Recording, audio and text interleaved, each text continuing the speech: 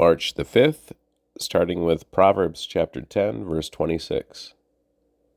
Lazy people irritate their employers, like vinegar to the teeth or smoke in the eyes. Psalm 48, verses 1 through 14. A song, a psalm of the descendants of Korah. How great is the Lord! How deserving of praise! In the city of our God, which sits on his holy mountain. It is high and magnificent. The whole earth rejoices to see it. Mount Zion, the holy mountain, is the city of the great King. God himself is in Jerusalem's towers, revealing himself as its defender. The kings of the earth joined forces and advanced against the city. But when they saw it, they were stunned. They were terrified and ran away. They were gripped with terror and writhed in pain like a woman in labor. You destroyed them like the mighty ships of Tarshish, shattered by a powerful east wind. We had heard of the city's glory, but now we have seen it ourselves. The city of the Lord of heaven's armies. It is the city of our God. He will make it safe forever.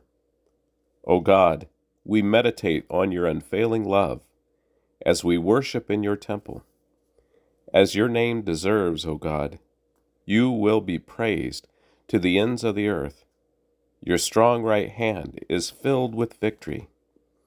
Let the people of Mount Zion rejoice. Let all the towns of Judah be glad because of your justice. Go inspect the city of Jerusalem. Walk around and count the many towers. Take note of the fortified walls and tour all the citadels, that you may describe them to future generations. For that is what God is like. He is our God forever and ever, and he will guide us until we die. Mark chapter 12, verses 18 through 37. Then Jesus was approached by some Sadducees, religious leaders who say there is no resurrection from the dead.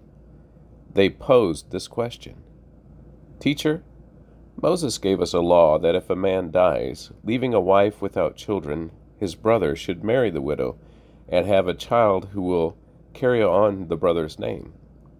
Well, suppose there were 7 brothers. The oldest one married and then died without children. So the second brother married the widow, but he also died without children. Then the third brother married her. This continued with all 7 of them, and still there was no children. Last of all, the woman also died. So tell us, whose wife will she be in the resurrection? For all 7 were married to her. Jesus replied, Your mistake is that you don't know the Scriptures, and you don't know the power of God. For when the dead rise, they will neither marry nor be given in marriage. In this respect, they will be like the angels in heaven. But now, as to whether the dead will be raised, haven't you ever read about this in the writing of Moses, in the story of the burning bush? Long after Abraham, Isaac, and Jacob had died, God said to Moses, I am the God of Abraham, the God of Isaac, and the God of Jacob. So he is the God of the living, not the dead. You have made a serious error. One of the teachers of religious law was standing there, listening to the debate. He realized that Jesus had answered well, so he asked, So, of all the commands, which is the most important?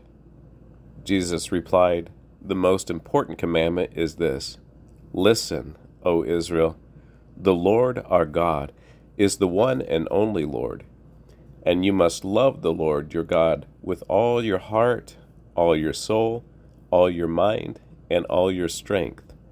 The second is equally important. Love your neighbor as yourself. No other commandment is greater than these. The teacher of religious law replied, Well said, teacher. You have spoken the truth by saying that there is only one God and no other.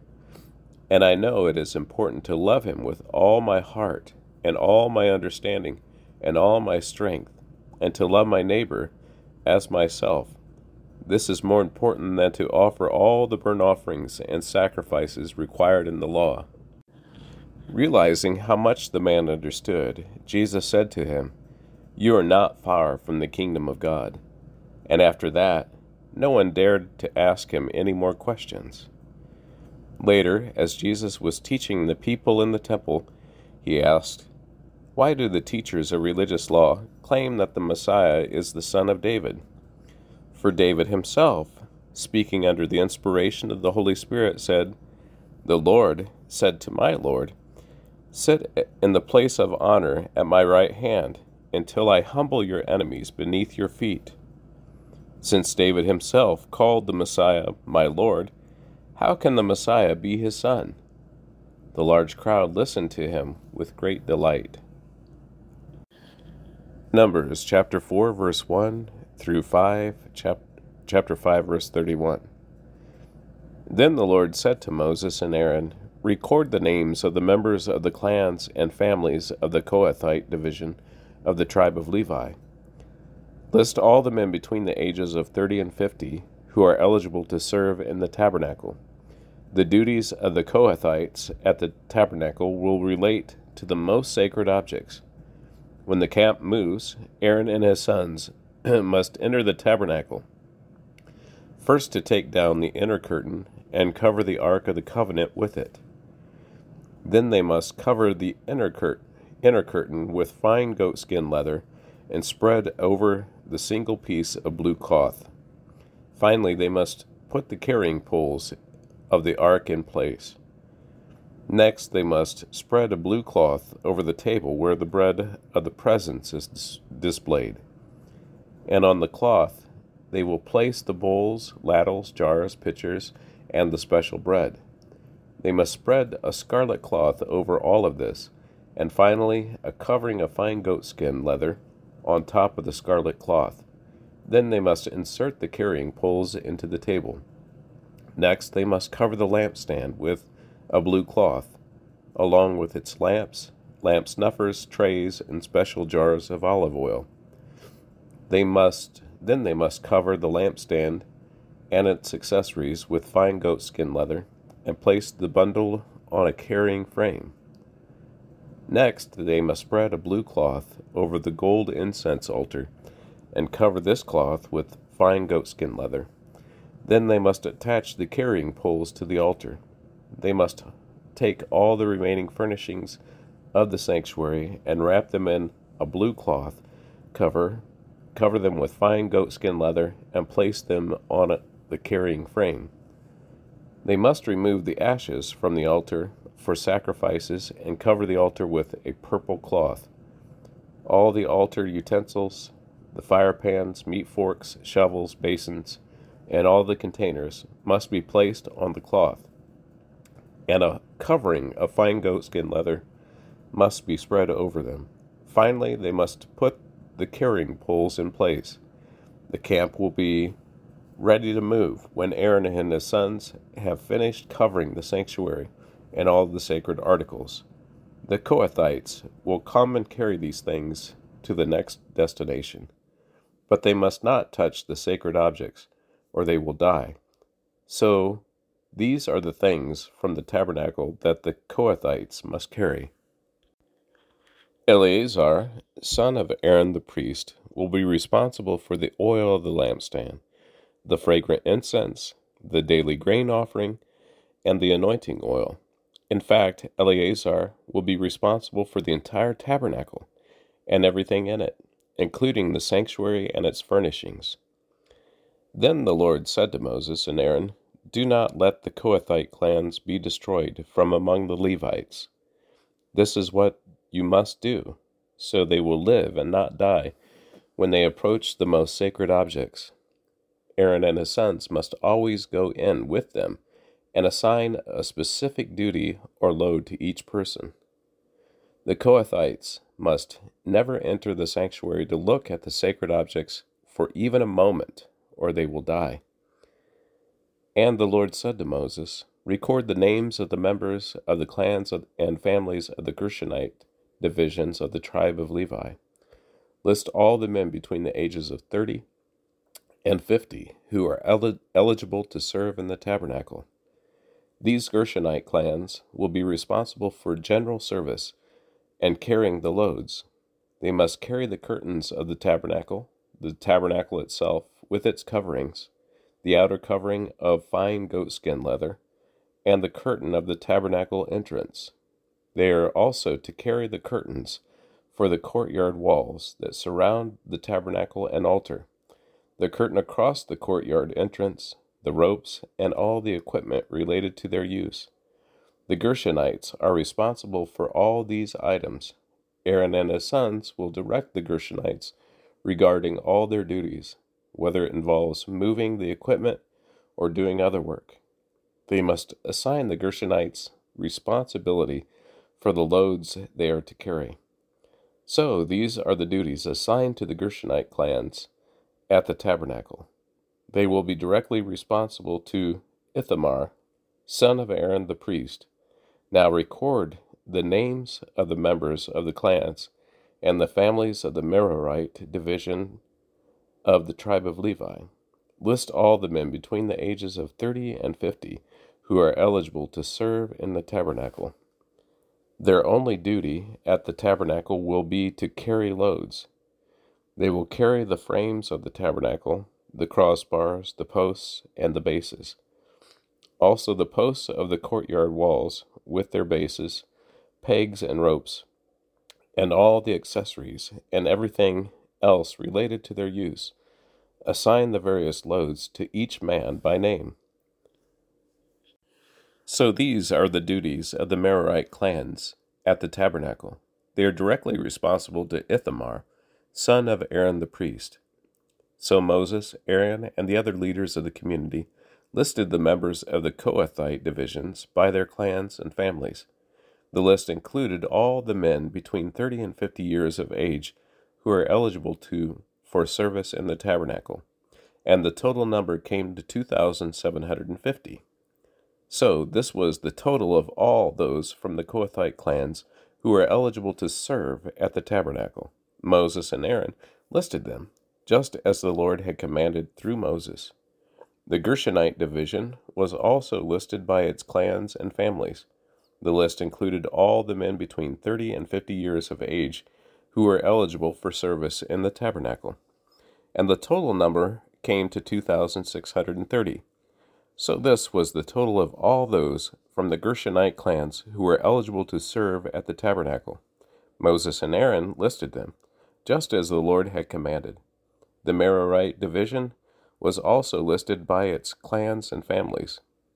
The list included all the men between 30 and 50 years of age who were eligible for service in the tabernacle, and the total number came to 3,200.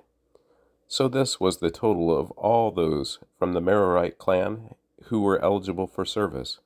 Moses and Aaron listed them, just as the Lord had commanded through Moses.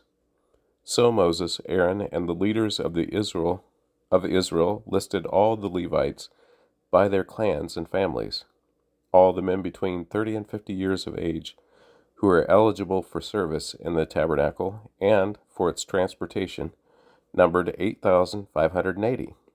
When their names were recorded as the Lord had commanded through Moses, each man was assigned his task and told what to carry. And so the registration was completed, just as the Lord had commanded Moses. The Lord gave these instructions to Moses. Command the people of Israel to remove from the camp anyone who has a skin disease, or a discharge, or who has become ceremonially unclean by touching a dead person. This command applies to men and women alike. Remove them, so they will not defile the camp in which I live among them. So the Israelites did as the Lord had commanded Moses, and removed such people from the camp. Then the Lord said to Moses, Give the following instructions to the people of Israel. If any of the people, men or women, betray the Lord by doing wrong to another person, they are guilty. They must confess their sin and make full restitution for what they have done, adding an additional 20% and returning it to the person who was wronged. But if the person who was wronged is dead, and there are no near relatives to whom restitution can be made, the payment belongs to the Lord and must be given to the priest. Those who are guilty must also bring a ram as a sacrifice, and they will be purified and made right with the Lord. All the sacred offerings that the Israelites bring to a priest will belong to him. Each priest may keep all the sacred donations that he receives.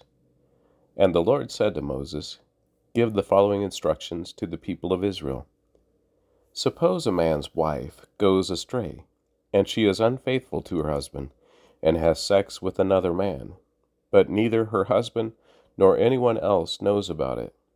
She has defiled herself, even though there was no witness, and she was not caught in the act.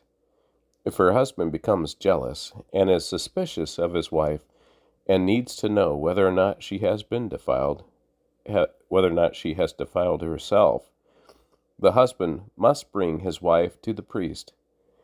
He must also bring an offering of 2 quarts of barley flour to be presented on her behalf. Do not mix it with olive oil or frankincense, for it is a jealousy offering, an offering to prove whether or not she is guilty.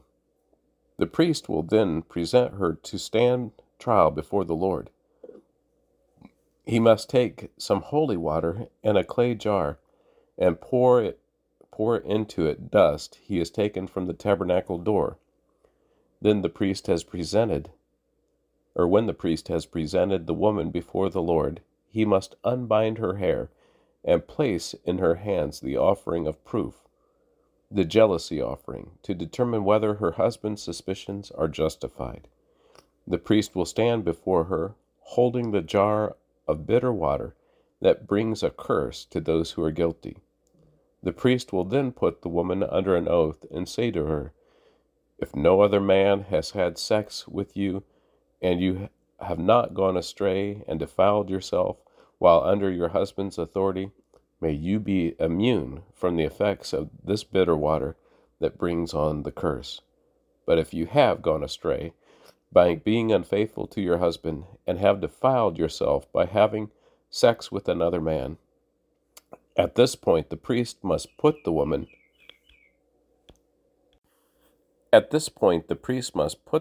under oath by saying, 'May the people know that the Lord's curse is upon you when he makes you infertile, causing your womb to shrivel and your abdomen to swell. Now may this water that brings the curse enter your body and cause your abdomen to swell and your womb to shrivel.' And the woman will be required to say, 'Yes, let it be so.' And the priest will write these curses on a piece of leather and wash them off into the bitter water. He will make the woman drink the bitter water that brings on the curse.